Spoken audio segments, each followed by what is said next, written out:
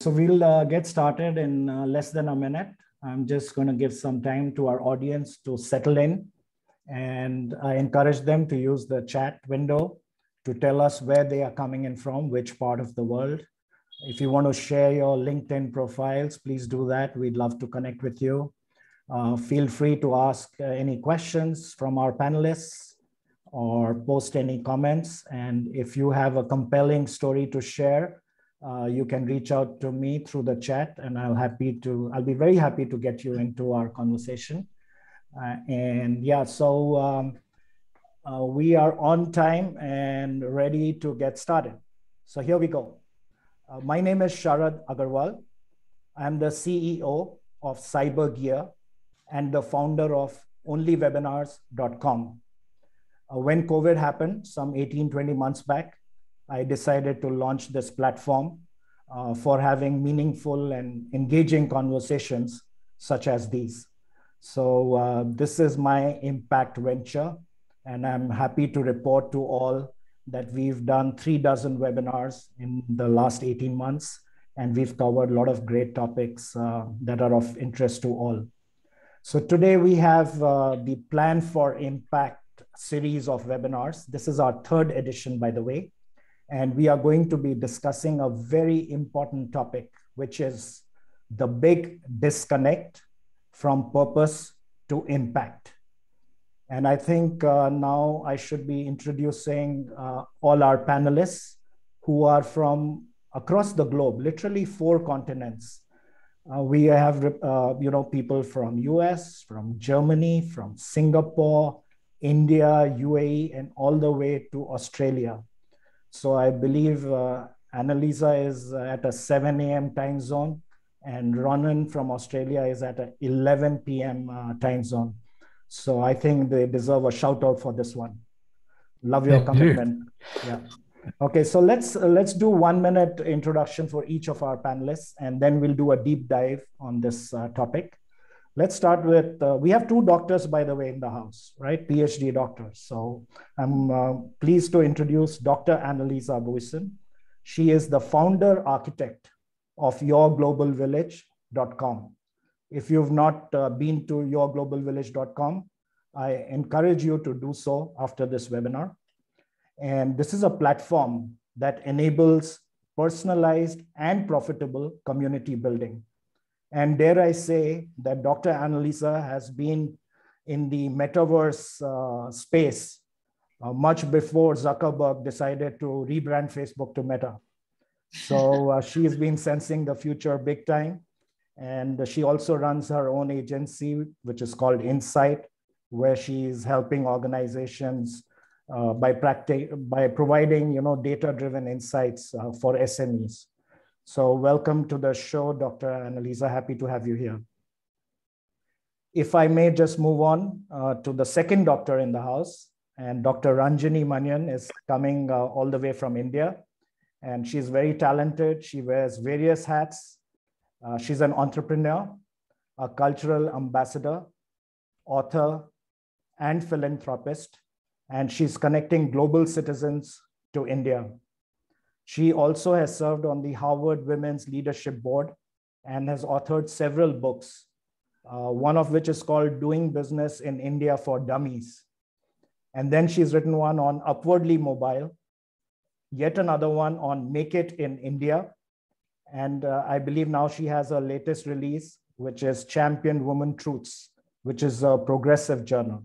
I love all of those topics. And congratulations, Dr. Ranjini, for the launch of your latest book. If I may now go to Paul Dunn, all the way in Singapore. And Paul is actually coming back to us for this third webinar. So most of our audience members already know him. And he's a good friend and the founder of B1G1, which is, Business for Good, a global giving initiative that he started. And he's impacting millions of lives on a daily basis. So I'm looking forward to all the learnings from Paul. May I move on to Nicola and Duncan, who are sharing the camera. And I guess they have a similar story as well. So Nicola is the co-founder and creative director of Classroom of Hope. She is going to be telling us the story And we are looking forward to hearing her story, which I think is very touching. And she is truly creating an impact, which we are all looking forward to be hearing very soon. And she has with her Duncan Ward, who is actually the founder of Classroom of Hope. And again, we are looking forward to hearing their story of how they are changing lives in different parts of the world. I'm going to jump to Australia and go straight to Ronan McDonnell. He's the founder of CRED, and they work at the intersection of education and technology, and it helps people live a life of purpose every day. This is what our webinar is about.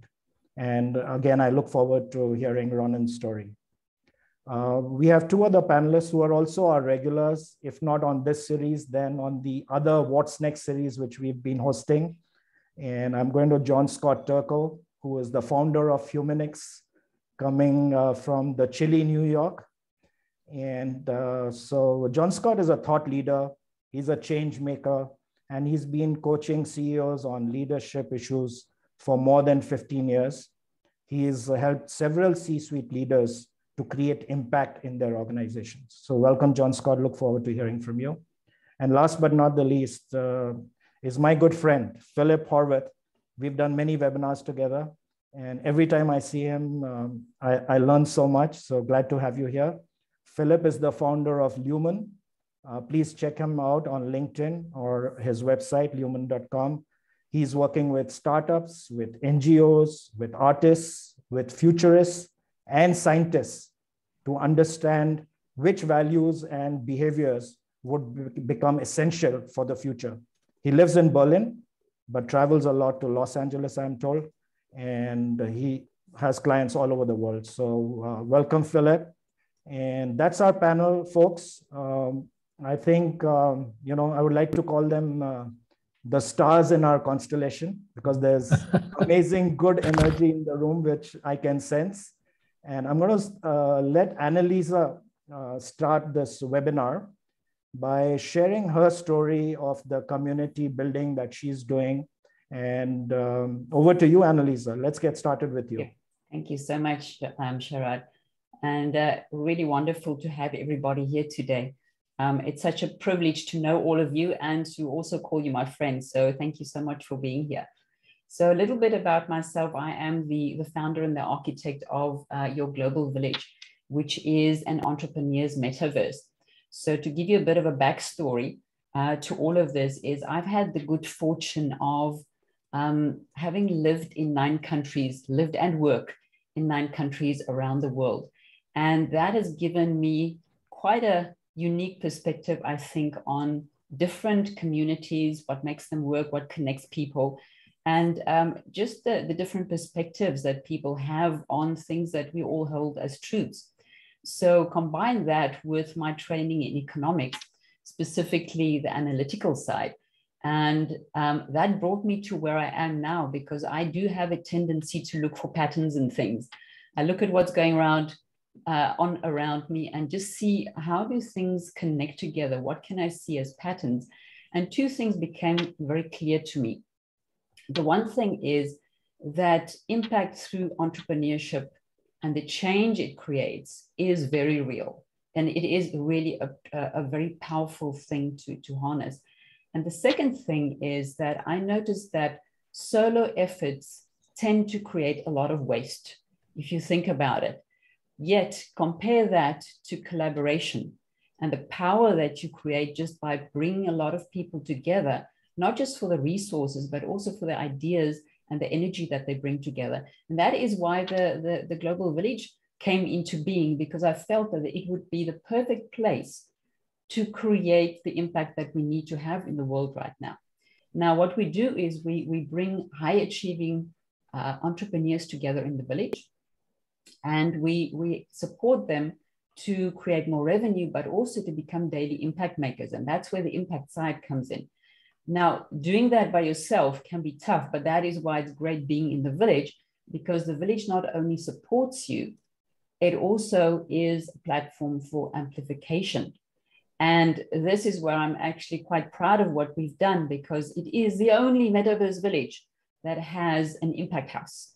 And the Impact House is what leads a lot of our actions in there, because it truly is like the soul of our village, and it connects what we do to a bigger purpose. And with that, I think I'd like to hand over to Paul, because Paul is in fact the patron of our Impact House, and he's been instrumental with shaping our thinking as to what is possible in the world. Thank you. Oh, whoa, that was unexpected. And thank you, Annelies. That's a great definition. And as someone, I think it was me, put in the chat, nice to have someone who's ahead of the Zuck. So well done. And creating not just an impact village or an impact house in the village, but also a massive number of impacts around the world. One of the things that I think is really important, and I've been following a lot of stuff on this, that if you were to search, and I'm sure John Scott probably knows, there's a site somewhere that talks about the word of the year, you know, these words that tend to come into our lives and tend to get overused.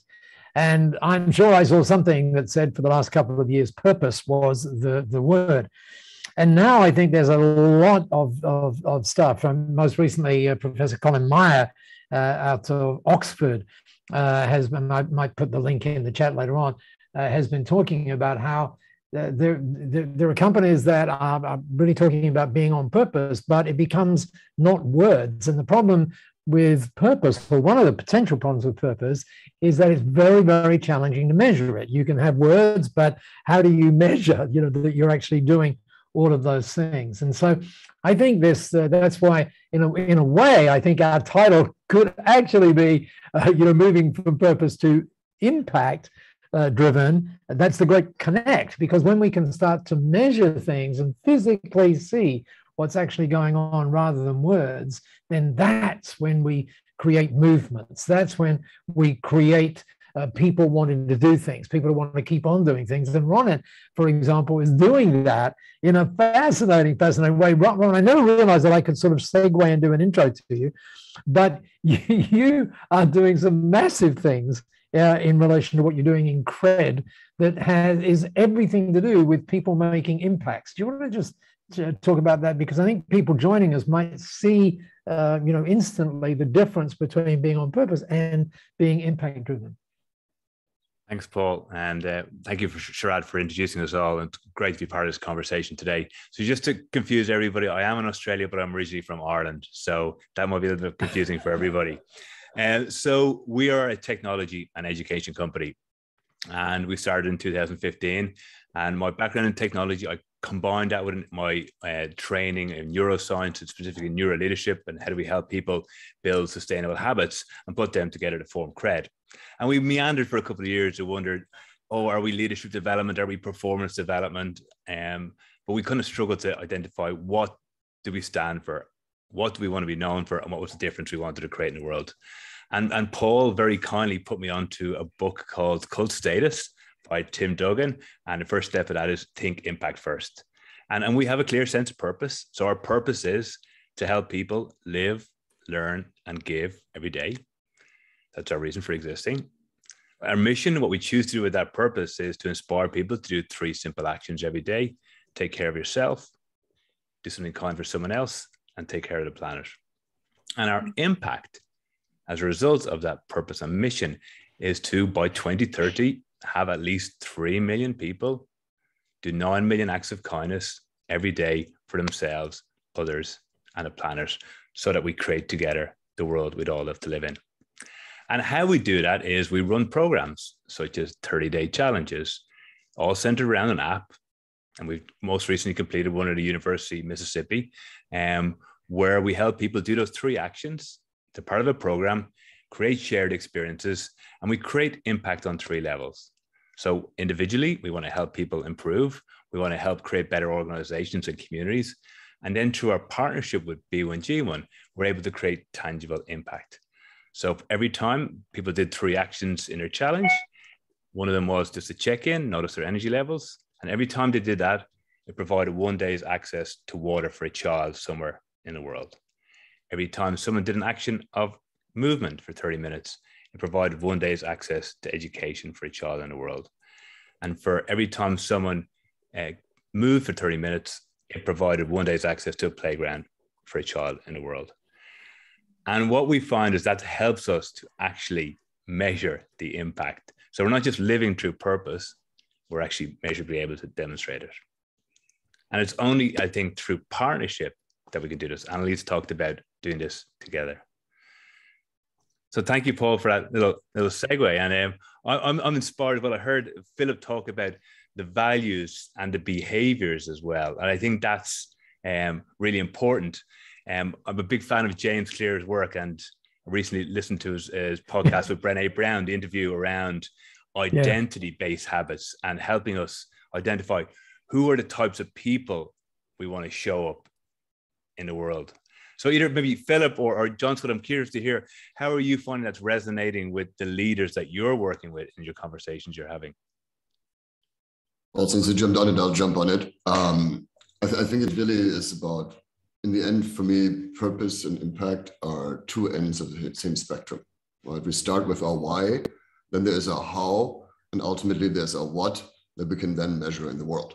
Right? And I think that's a lot of like fake dualisms, like profit or purpose, or innovation or core business, and that's bullshit.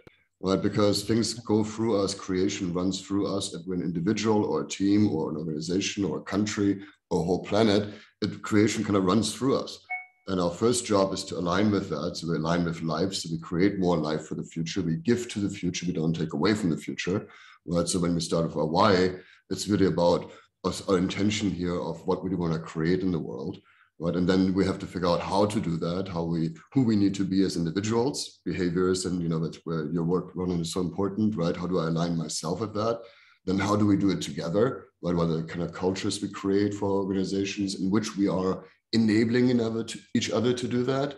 And ultimately, how are we focusing our innovation capacity, right? How are we managing a portfolio of business models and business processes that all have a life cycle from ideation to ultimately sunset, right? How do we manage that portfolio so that everything we do in our organization is purpose-driven?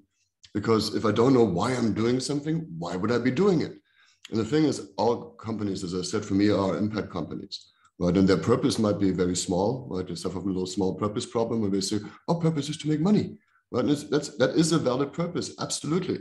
And it's insufficient in a world where we see that we're embedded in bigger and bigger ecosystems where everything we do has impact. If I'm only measuring my financial output, my financial impact down here, and not measuring my externalities and the impact I have on people and society and all these other things around, I'm missing a big picture here. And I think this is what's happening now, that people are waking up to say, hey, we all have not just a footprint of what we leave behind here, but we all have a handprint, right? We all have what we do every day.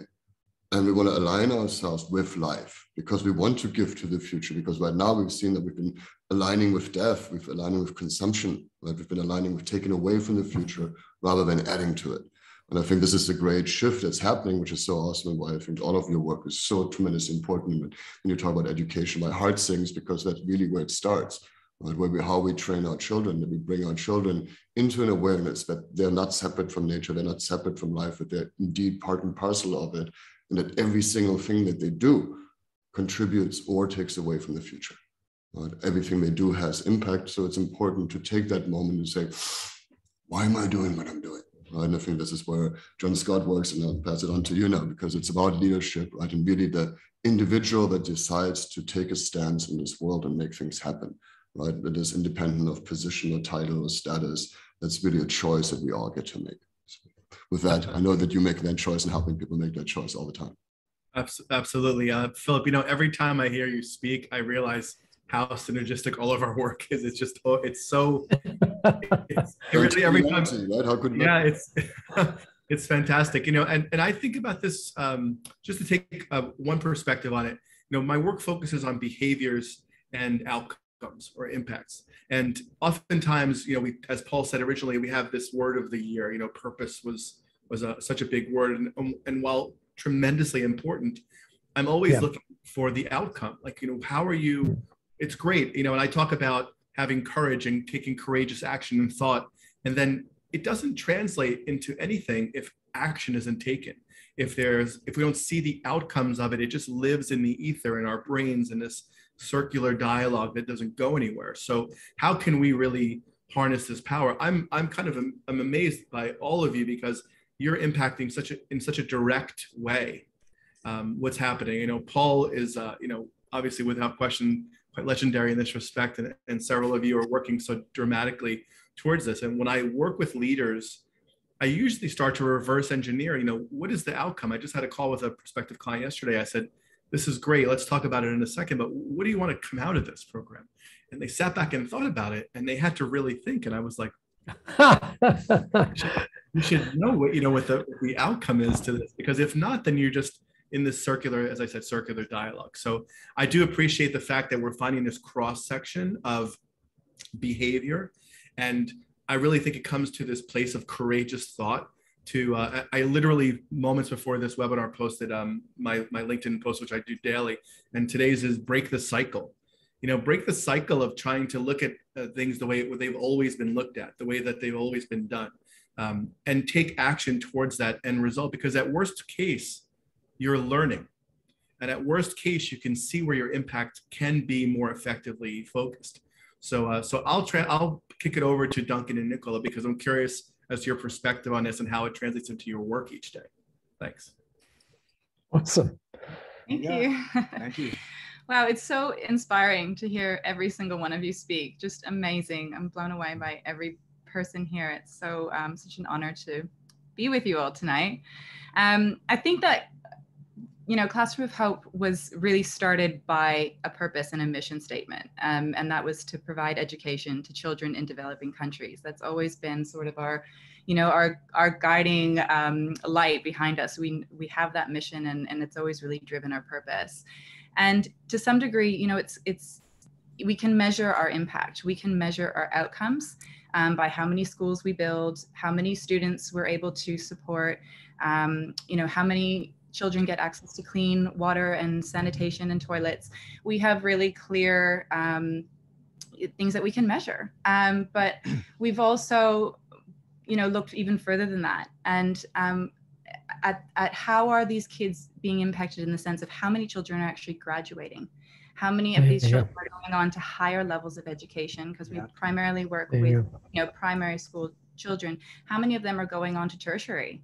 How many of them are getting jobs? How many of them are then, you know, being able to sustain a living for themselves and then giving back? And particularly, we see that with young women, because women, as you know, I'm sure Dr. Ranjini can speak more about this, but women, you know, when you empower young girls and women, they give back. They give back to their communities. So those are the longer term impacts and outcomes that we love to see as well and measure as well. Yeah, everything Nick said makes complete sense, and I'm also inspired by all this awesome conversation by you guys. From my perspective, you know, something that really caught my eye, we've been collaborating with an amazing organization in Finland to bring this new technology where we're now building schools and homes from, see if you can see it there, recycled plastic blocks. Which is fighting the plastic crisis and is carbon neutral. And you know, it's now not just about education, it's about, you know, our carbon footprint, it's about the planet, it's about cleaning up plastic waste and how to innovate with new technologies that are out there. But what really caught me with our partner that we're working with was that their moral compass and their values and framework was based on the UN SDGs. So they're actually using that as a compass to work out, you know, where they want to focus their impact, the impact they want to create, and their product is touching X amount of those UN SDGs, which means their impact curve is significantly higher. So from our perspective, that's also just a really good compass to use. And, you know, a really good point Nick made there on, you know, gender equality and empowering women and educating girls. You know, it's now statistically proven that you educate a young woman or a girl, they'll bring 5 out of poverty with them instead of just 1 or 2 through males. So you're exponentially speeding up eradicating poverty by putting time and effort into women and girls. So with that message, I'll hand over to the wonderful Dr. Ranjini. I know she's doing fantastic work in empowering women. Fantastic stuff, guys. Dr. Ranjini, you are on mute. Perfect. See, we're all connected across the globe. And we're all trying to do the same thing together. And what a wonderful opportunity that you brought us together here with technology. I'm the only one who couldn't get my screen background done, by the way, because I live in this no-name country with no technology at all, and it's called India. It's not true. It's about this mindset that we women come with, saying, I can't do technology, I can't do this. And that STEM work absolutely has to be encouraged in the women of the future, because that's where we're headed, and that's where the jobs are going to be, according to the Global McKinsey report. So I was just very excited to share with you that purpose and impact for us in India at Global Adjustments Foundation has been just championing women. But India has done a lot, because we get about 28% college educated men and 28% college educated women. But by the time we come to the workforce, 82% men are in the workforce out of the educated ones, and still only 28% of the women are in the workforce. So we lose a big bunch of women, and they don't stay career intentional, they don't contribute, and they stay quietly with their three little stumbling blocks or mindset stumbling blocks, saying, I need to serve my husband, my father, and my son. Culturally, this country was like that. But you know, whatever you say of India, the opposite is also true. Some of the smartest women are also here, outspoken, doing great work. But the percentages didn't tally.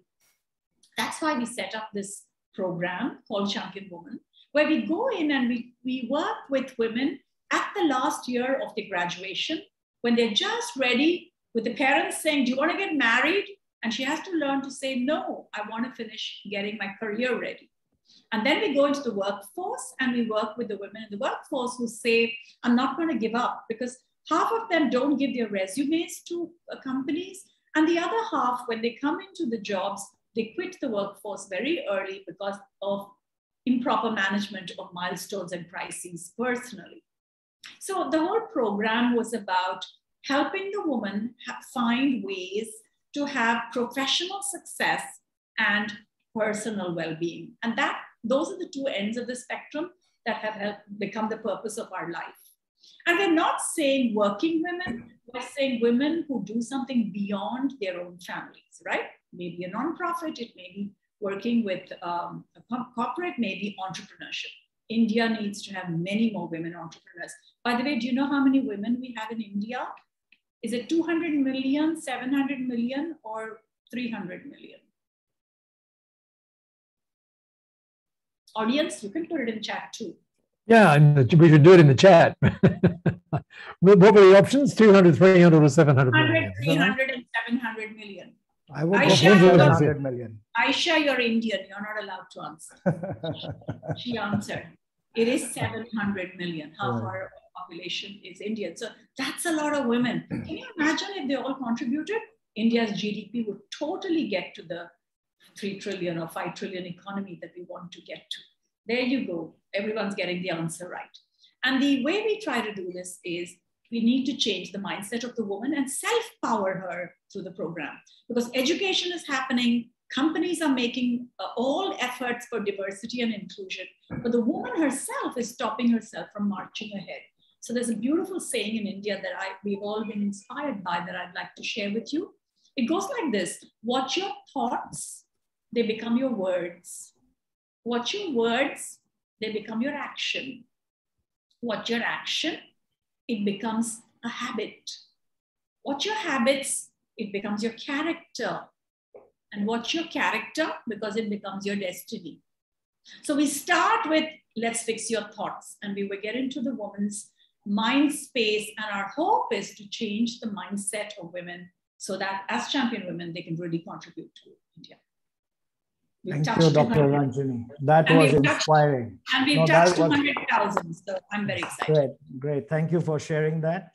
And, you know, Paul, I was on your website before the webinar. And on your homepage, I picked this up, and it says in 2007, B1G1 started with a simple idea. What if every business could make a difference in their own way just by doing what they normally do? This simple idea has now become a global movement. Can you expand on that for us, Paul? Yeah, thank you for the opportunity to do that. It does seem like an interesting thing, doesn't it? That what if everything we did, for example, what if you and I being on Zoom actually did something other than us being on Zoom? Wouldn't it be interesting if every time we had a great meeting, something happened beyond the great meeting? Wouldn't it be interesting? And Ron is doing this. Wouldn't it be interesting to go back to Classroom of Hope? I mean, this is really interesting about the circular nature of this. I hope you got what they're doing. They're getting rescued plastic from the ocean, converting that into plastic bricks, which is helping them build schools at about 10 times the rate, because it now becomes like a sort of a Lego thing. And as a result of that, dramatically changing the impact. So in our world now, in the B1G1 world, that whole thing about really embedding it is kind of like what Philip was saying earlier on. I loved the way you did that, Philip, you know, from the why to the how and the what and the how sort of thing. Or the how and the what, I should say. And so for us, we track that with every particular member of B1G1. And so right now, you know, we've created together. And again, this is a partnership thing. This is what's coming out in this. We can't do it on our own, right? So together we've created from that simple little idea. Once again, wouldn't it be great if every time something happened in our business, something great happened in the world?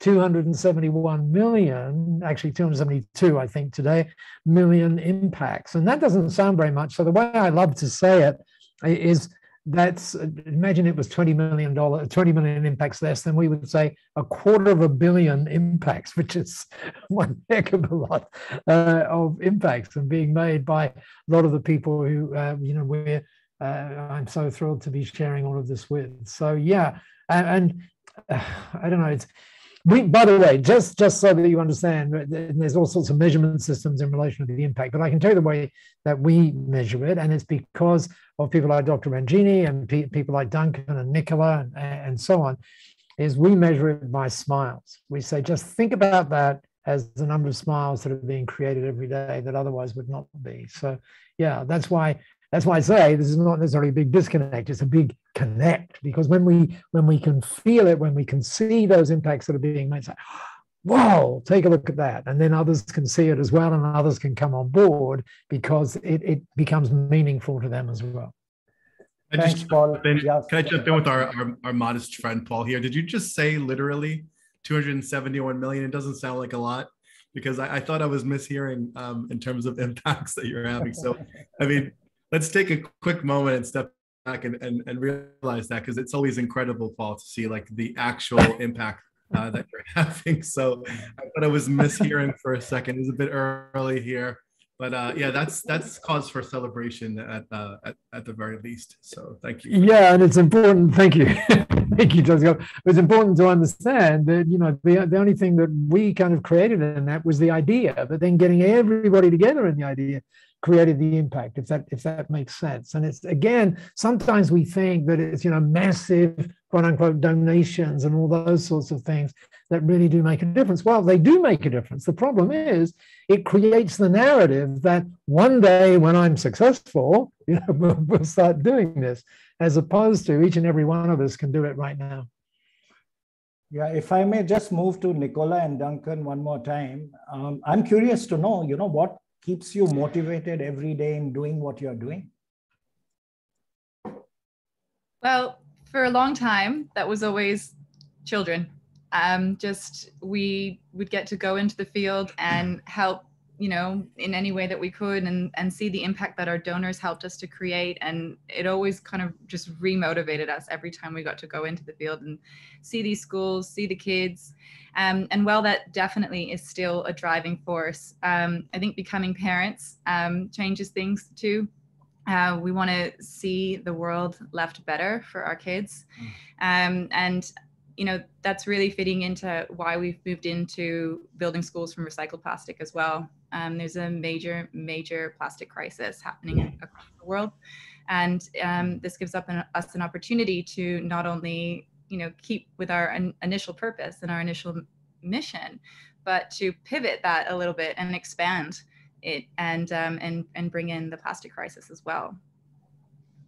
Great. And sorry. Can I just ask you, Nicola and Duncan? The thing about children is really interesting, because one of the things that children don't have is baggage, right? So our experience is that kids actually get this to some extent better than we adults do, because there's no baggage that's getting in the way. What's your experience of that?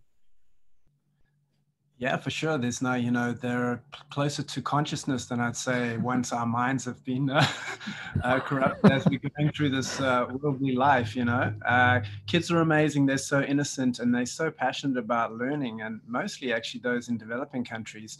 You mentioned smiles earlier on. We see them all the time, big white teeth. And to me, it's just an international language of kindness. It's just so awesome when we are in the field seeing the kids. And, the school to us is just the output. The water facility is all about the outcome, is them getting access to the education, being able to study and learn in classes that are safe and that are secure, and being able to, get to the next level of education, high school, junior high school, whatever, and get to university and study and become a contributing citizen in their society. So to us, the kids are amazing, and I agree with Nick. Every time we're there at a school opening and with our donors and with those communities, to us, seeing them being really happy and inspired with their new schools really inspires us and gives us a level of fulfillment. And that intangible feeling that you have, like you can't put a price on it. Sometimes it's hard to even explain. It's just a great feeling. And our work's doing that. And Nick touched on a point there around the plastic crisis. The other thing that's really motivating us is we're working in disaster zones. There were major earthquakes in Lombok, Indonesia in 2018. 500 people died, 400 schools destroyed, 90,000 homes destroyed. We were building temporary pop-up schools. We were there, straight after the earthquakes happened in the disaster zones, and it was horrific. It was like bombs had hit there. So for us, we built temporary shelters, but when COVID and everything kicked off, it gave us space to look at how do we pivot this to create permanent structures that are earthquake resistant. And, anything can start from a thought, right? So we went and started looking at what are the technologies that are out there, and we're now bringing and transitioning a new tech into Indonesia that will take this recycled plastic, convert it into building blocks exactly like adult Lego. And, we can build a 5-classroom school in 6 days now rather than 3 to 6 months, and clean up 15 tons of plastic waste and have a circular economy approach. So this is our new way of working and trying to really increase our impact across all different areas, not just with getting kids into schools, but getting families back into homes so that they feel safe in case they do have another earthquake. That's fantastic. Can I just bring in Ronan again into the conversation? Same question, Ronan, for you. What keeps you motivated to do all the good stuff that you're doing? I heard Paul talk on a podcast earlier today, and I know, Paul, Mom, you say you're a little bit older than I am, and you're saying your realization you can count in days, how many days you've been alive as opposed to years, and you realize how little time you have left to make a lot of impact. I have that kind of same feeling. Like, I feel like I have so much energy, and I'm only starting on the journey. And I'm 47, and my kids take part in the challenges that we do. My kids create impact. We create shared experiences at our family. I'm helping hopefully inspire people. I'm helping people experience that feeling. Duncan used that word feeling a moment ago. When we run our 30-day challenges, and everyone does their little actions every day and record them on the app, we have weekly webinars, and we put up these live dashboards on using Microsoft Power BI technology, and we show the collective achievement, and the webinars light up. The feelings that people have as they experience the impact of their actions, that fuels me to keep going. And the opportunity to have conversations like this will fuel me and continue to fuel me. So yeah, I feel like I'm privileged to be part of this, and I've got a lot more work to do. Thank you. Thanks, Sharad. Annalisa, you want to come in? Yes, I just want to come in on that point, and thank you for sharing that, Ronan. I believe that perhaps more in the business community, there could possibly be a disconnect in the sense of, it's Monday morning, I've got a ton of things to do, I need to reach my targets for the week, I'll deal with impact later on. And that later on becomes a sense of one day when I've made my money, one day when I have reached a certain position, I'm in a place where I can then really focus on that. And what I'm hearing Ronan is saying really is also, and all of you in fact, is it's that presence. And I read something wonderful the other day. I read a little piece by Earl Nightingale. Now, you all know him from the 1950s. And he said something that I thought was really true. He said, we all take ourselves for granted. And I hear this in this conversation. We all can have an impact right here where we are. And I think it really comes down to three things, is being just aware and paying attention to what is going on around you. And then number two is use your imagination. How can you make a difference? And then number three, the most important possibly, is take action. So maybe that is something that we can just ask around the panelists. How did you move out of that space of it's only me, I've only got a business, I'll do this later, to where you are now? How did you bridge that gap? Maybe I can start with Philip, because I think you've got some thoughts on that, right? It's interesting because it is a matter of personal development. But if you look in adult development, if you look at Robert Kegan's work, an American psychologist, he talks about these different levels of adulthood we reach.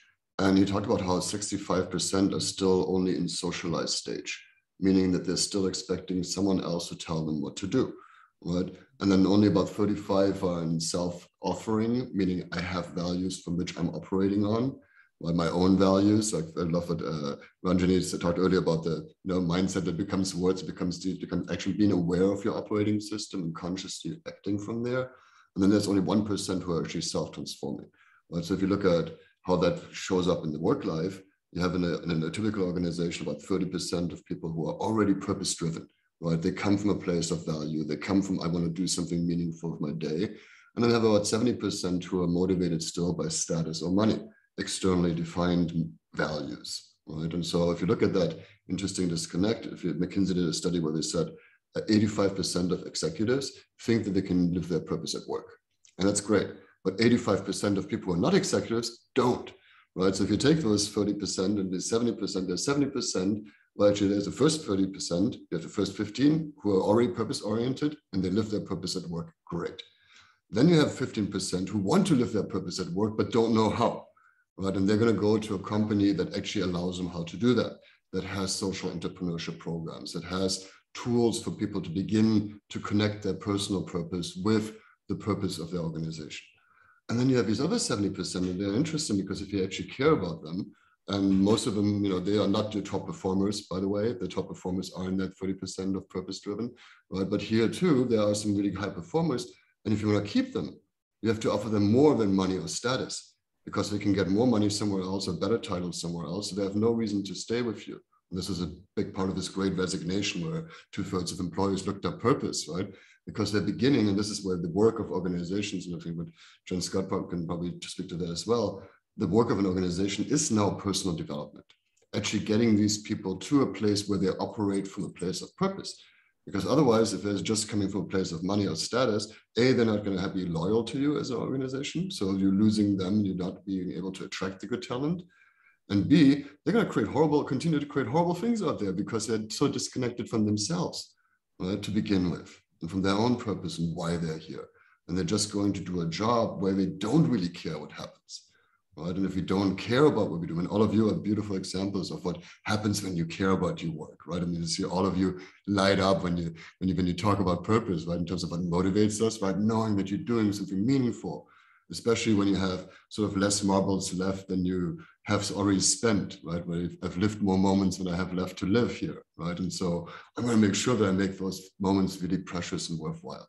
And I think that's our invitation. If we start with the children like you do with Duncan and Nicola here, which I think is so awesome, and what you're going to do with adults and enrolling people in this collective personal development that we now get to do.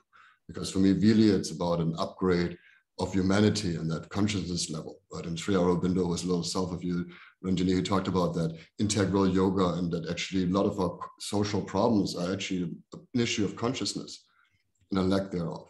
So when we wonder why do organizations still do evil things, it's actually because the people inside of the organization have not connected to their self-offering level, to their personal purpose, to their wanting to live a self-actualized life, as Maslow would say. And so I think this comes in now. Philip, I was on a web event the other day, and someone said, "Oh, that's a mic drop moment," and I didn't quite understand what that meant at that time. But I think what you just said, to see if I got it correctly, you said the purpose of an organization is personal development. Did I get that exactly right? It has to be part of it now, right? Because that's stunning. You up-level them, you know what I mean? And you can just get rid of all these people because they're going to be in the streets with pitches and forks, forks and pitchforks, and make a whole society go back to throwing stones and sticks at each other, right? And so we need to take care of the current workforce, which is the majority of humanity is in working somewhere in an organization. There you go. Wow, if I had a mic, I would drop it right now. There you go. I actually want to come in for a second only, just to substantiate what Philip said. My daughter, she works in Boston, and recently she switched jobs. So I asked her what made her, move away from the present organization into this new job. And she said, in my existing company, they pay me well, but I don't feel a sense of purpose. I don't feel a sense of belonging. And that was enough for her to start scouting around and choose an organization, which is a multinational, where they have clearly defined their purpose, their impact, and they document everything. And she started feeling good already. She's just 6 months into the job, and she feels this is where she wants to make a career. So youngsters, 32-year-old, that's how they're thinking. And I think they're spot on. Very much. Right? Because I think in our generation too, everybody wanted to live their purpose. It was just, you were told to shut up and go to work and making money, you know what I mean? And I think more people have access to the fact that it's possible now, because we see the examples here in the room of people doing that and living their purpose. And because there's more of that example, the current millennial workforce, they say, I want to do something meaningful with my life, because I don't want to just go to work so I have enough money to sit at home and watch Netflix every night. Not that that isn't a bad thing, but it's fun too. I do it. I mean, sure. But that's not what you want to spend 70 years doing, so that one day you can look back and say, wow, I've watched everything on Netflix. How awesome. I mean, there's more to life. It's so true, Philip. It's so funny when I listen to you, because there's so many points to Paul's point that are mic drop points. And I think, I wrote something not too long ago about, I don't believe the Great Resignation is really the gist. I really do think it's the great why. Why am I doing this? Why am I think I say sometimes, and I've said this many times on webinars with you all before, with many of you before, is, we have some things that I dare say are the gifts of the corona issue. And one of the gifts, I think, if we're ready to receive it, is a shift in perspective and perception, and a mindfulness that I think is carrying through all generations. Now, people at our end of the spectrum, we always wanted to do something, but it wasn't really available. It was an enormous leap from where we were, whether it's in perception or reality. And I do think, because I have 2 children who are recent university graduates, and I can see them and their teams and several of the people that I've taught over the years, really examining what they're doing. And when I had some of my teams, some of my students do their projects about impact and their business proposals, several of them went to 4Ocean, or it was very interesting to see the companies they picked, because they were picking companies that were purpose-driven and that were having a definite impact on what's happening. And I do think it's a lot of the great why. What's my purpose? Why am I doing this? I think being able to step back from our routines. That was it. Step back. Step back from our routines and really examine, what's the reason? What's the outcome? What is this purpose, for? And to your point, I'm pretty excited to be caught up on Ozark, but at the same time, that's not the reason we're making money and living every day.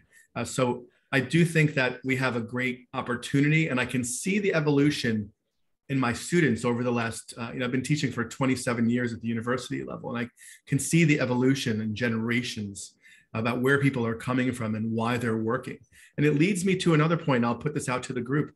We hear oftentimes about, work-life balance, like it's two separate things, or we hear about, soft skills, which I've said many times I have an issue with.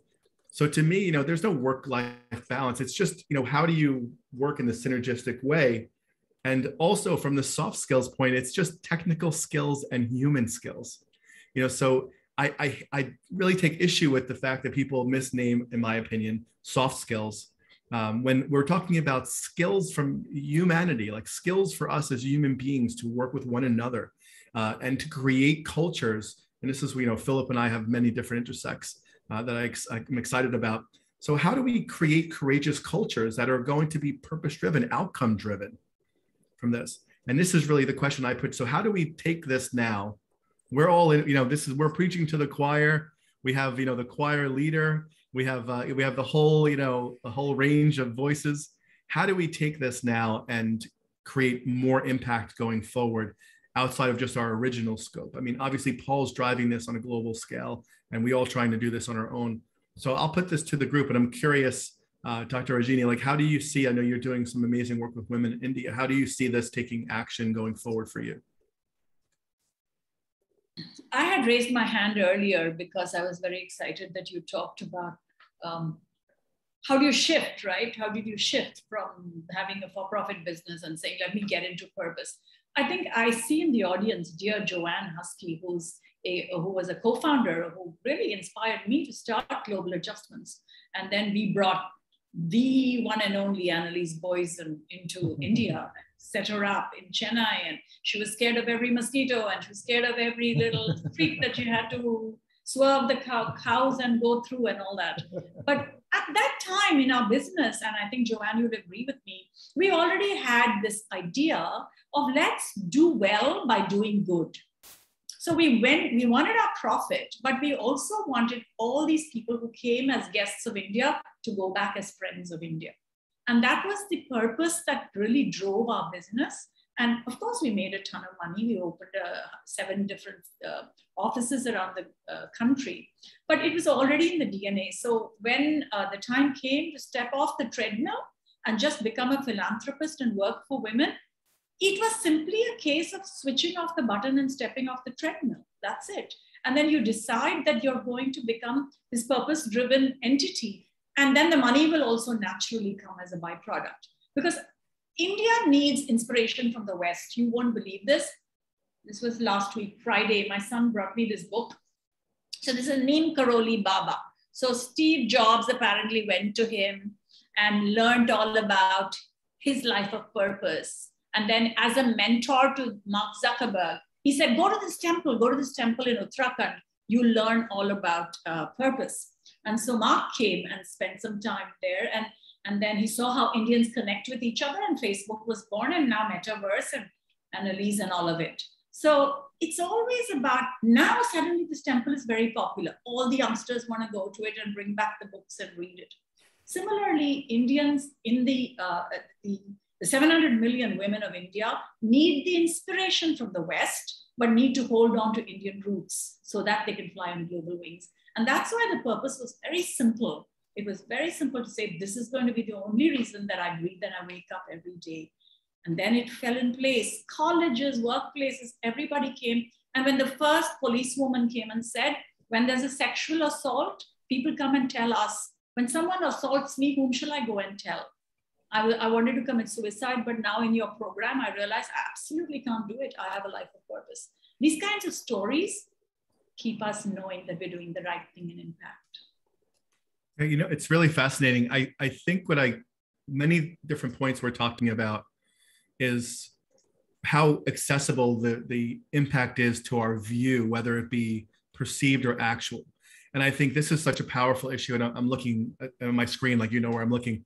I'm looking at Duncan and Nicola, because I know, like, my time in Indonesia, like my time on Bali, we had beach cleanups all the time. There was so much trash that, you know, it's the part of Bali people don't tell you about is the beaches are you know, many places. So they see directly the impact of their efforts. You know, they see directly the damage that's being done. the issue for me personally with my clients and with the people that I'm surrounded by is how do you translate the real world impacts to people who are largely insulated from those in their day-to-day life? And I'll put that question to the panel. How do you do that in your own work? Nicola and Duncan, you want to chip in? Thank you for that. Yes, you are right. We've just had the wet season here now, and there was so much plastic being washed up on the beaches here in Bali where we are. So it is a real issue. You know, to us in our work, you know, is we're trying our best to create a megaphone with our impact and with what we're doing through content as well. You know, and in the game of NGOs and charities, you can also see a lot of guilt content that's put out there, which is touching on the emotions, you know, whereas we would prefer to the guilt emotions rather than inspiring people through the positive solutions and the positive impacts that are being created. So to your question, John Scott, for us, we've been trying to put on our website, for example, a lot of our impacts through using GPS coordinates and leveraging technology to be able to showcase transparency and build our community through the different social channels and put out content that is inspiring people rather than making them feel guilty, so that they can make a decision on whether they would like to give or support based on inspiration. So for us, that's what we like to do. And, you know, even in our day-to-day living, you know, is I think, therefore I am, you know, and what you think and how you want to be in your everyday life with every person that you touch and every person that you meet. You have a choice to smile at a person, you know, you have a choice to be kind to someone and touch someone in their lives. And, you know, I think that's what we try to do with our family, with our kids, and even with our kids, bringing them to some of our projects and showing them the work, trying to teach them the power of altruism and trying to make a difference in the world at a young age. So content is really important these days in the world of, you know, online and the metaverse and the way the world is going with technology at the moment. And I'm seeing a huge transformation and transition of people going into this metaverse and Facebook. Facebook would not have changed their name to Meta unless something big is coming. So I'm thinking about Annalise Boyson here, because to me, I understand what the metaverse is, where people are operating in the space, a virtual reality, but how do you take what's happening in the metaverse and actions that are occurring in the metaverse and turn that into real tangible impact in the real world? If I'm building a home and a game in the metaverse, and all of a sudden you've helped build through a community, and funds go towards building a new home or a new school, that happens in reality on a country that's in need. So I might pass that on to Annalise. The whole metaverse space is really important these days. Yes, yes. And I know, Sharad, we are getting close to the hour. So I'm going to maybe end with an example of how we can do this.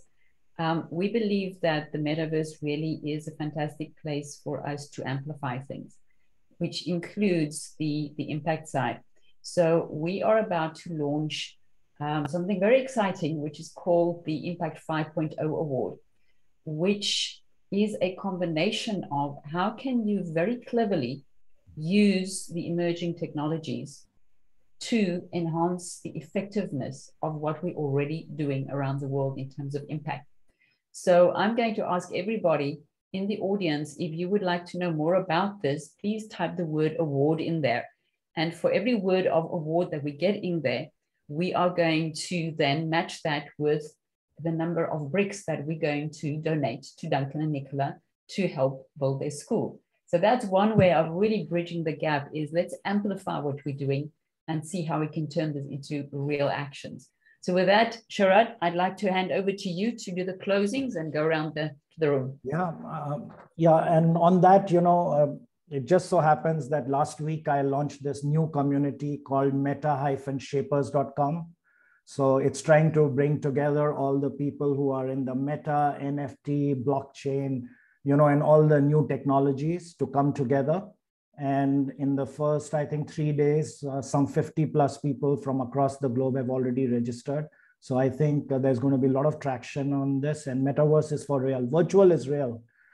So welcome to the metaverse.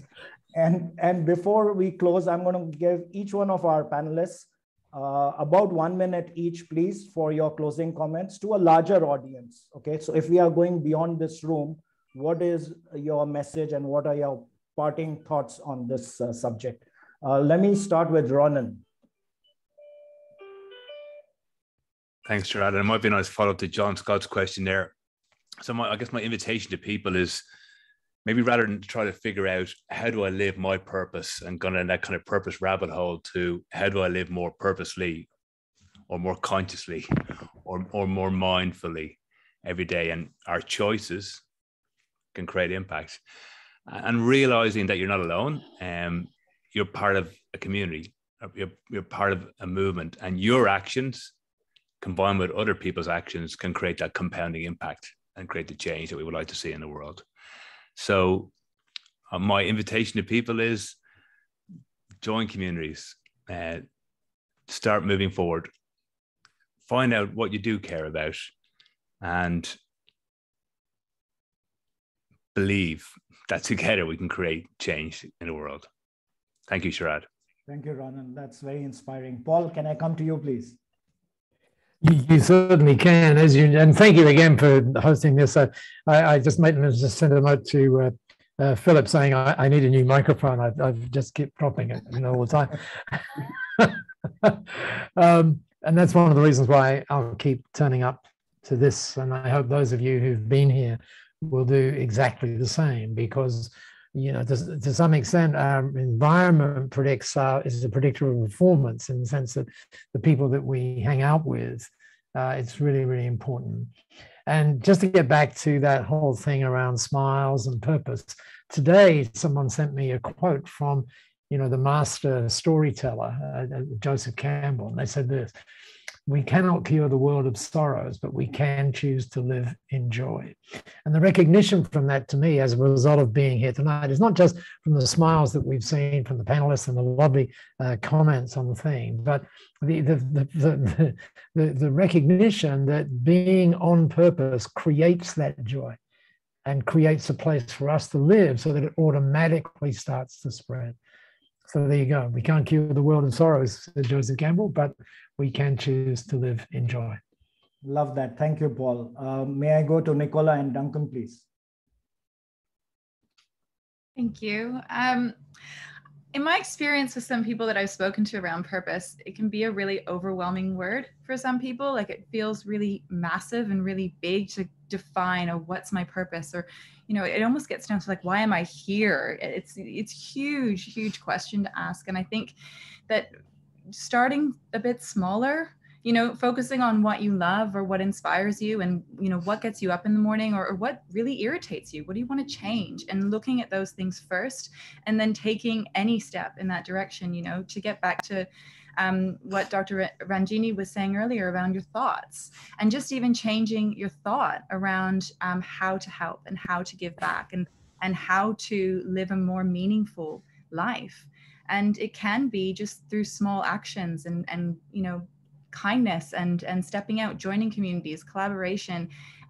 I don't think it always has to be this huge, big picture thing. Small things make such a big difference in the world. And I think if people are struggling with where to start with purpose or where to start with giving back, just ask yourself those questions. What drives me? What makes me feel, what lights me up? Or what is really irritating me? What needs changing? And just start there, and baby steps. Okay. Duncan, thank you, Nicola. Yeah, you nailed it.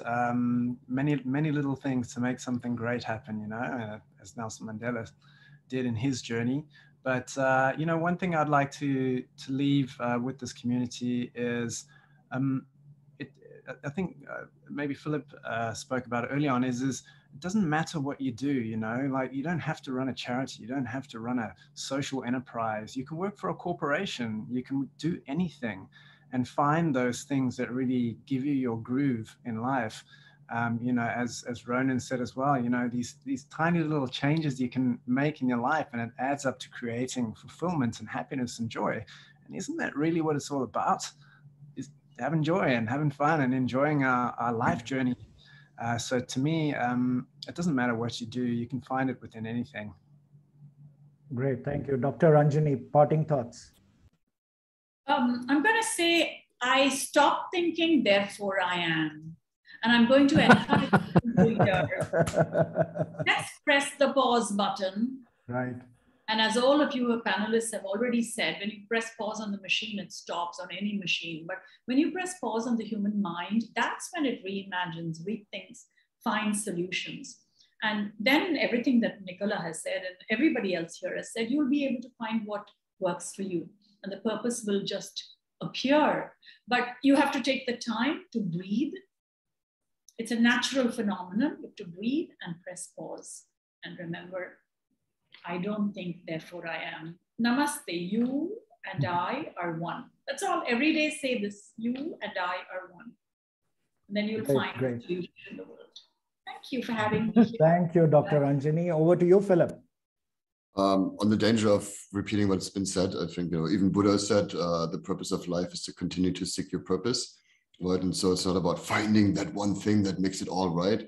I love what Nicola was saying. Look in your neighborhood, look at the small things, look at what pisses you off, look at what scares you, look at what frightens you, do something, right? And I think that impact that you're going to create, before you know it, you're going to look back and be like, wow, I've been living my purpose. Right. So I think, you know, really keep integrating those two poles, and you can start on either end. You know, if you have a calling, start there. If you see something down there where you can make impact, start there. Make sure that your operating system is aligned, you know, coming back to how your words and actions and habits and all align around that, and go keep exploring it, because I think that's the greatest joy I know in life, is to continue to explore and to continue to make the best out of every moment here. Absolutely. John Scott. You know, there's just so much to take away from this. I think I'll take it. I think Nicola touched on this earlier just now, which was, I think we tend to look at change in this humongous macro effort. And I'd like to have everyone take just a small introspective look on each day, every day, and how they can make small changes and how they approach what they do, how they live, and what their impact is. And I think that's really the message going forward. I should say also, by the way, there's a lot of comments in the chat from me that for some reason, I'm pretty certain it's my friend Minda, who's up very early in San Francisco. So I don't know why I kept seeing going like, is there some ghost writing? So I think it's Minda in San Francisco. So please take a look at her co-caring site, because she's very passionate about this space as well. And I'll say this one last piece, which is, and I believe that Ronan touched on this as well, pay attention to what gets you feeling passionate, good or bad, happy or upset, and pay attention and take action on that, in either to remedy something that's upsetting or bothering you, or to accelerate and amplify things that are exciting you and making you feel purposeful. So I think that we live in a numb society, N-U-M-B, numb society, in often cases where people witness things, they think it's all outside of themselves. And I'm sorry to bash, we're not bashing Netflix, and they just go into their little Netflix cave and then wake up again and do it all over. And I think we have to break free from that and take action on what drives us and what we feel passionate about in any direction. Action is the key. Thanks. Absolutely. And I'd just like to add, in every day, there are 1,440 minutes. That means we have 1,440 opportunities to make a positive impact. Let me end on that note by thanking all the panelists for having this lovely conversation. There are so many takeaways. We will cherish this forever. I want to thank my audience for investing their 60 minutes with us. And we look forward to seeing all of you on the other side. And may I finally close, this is one of my favorite quotes from Mahatma Gandhi, the father of my nation, India. And he said, in a gentle way, you can shake the world. And on that note, thanks all, be good and stay safe. Bye for now. Thank you, everybody. Bye, bye-bye, bye. Bye.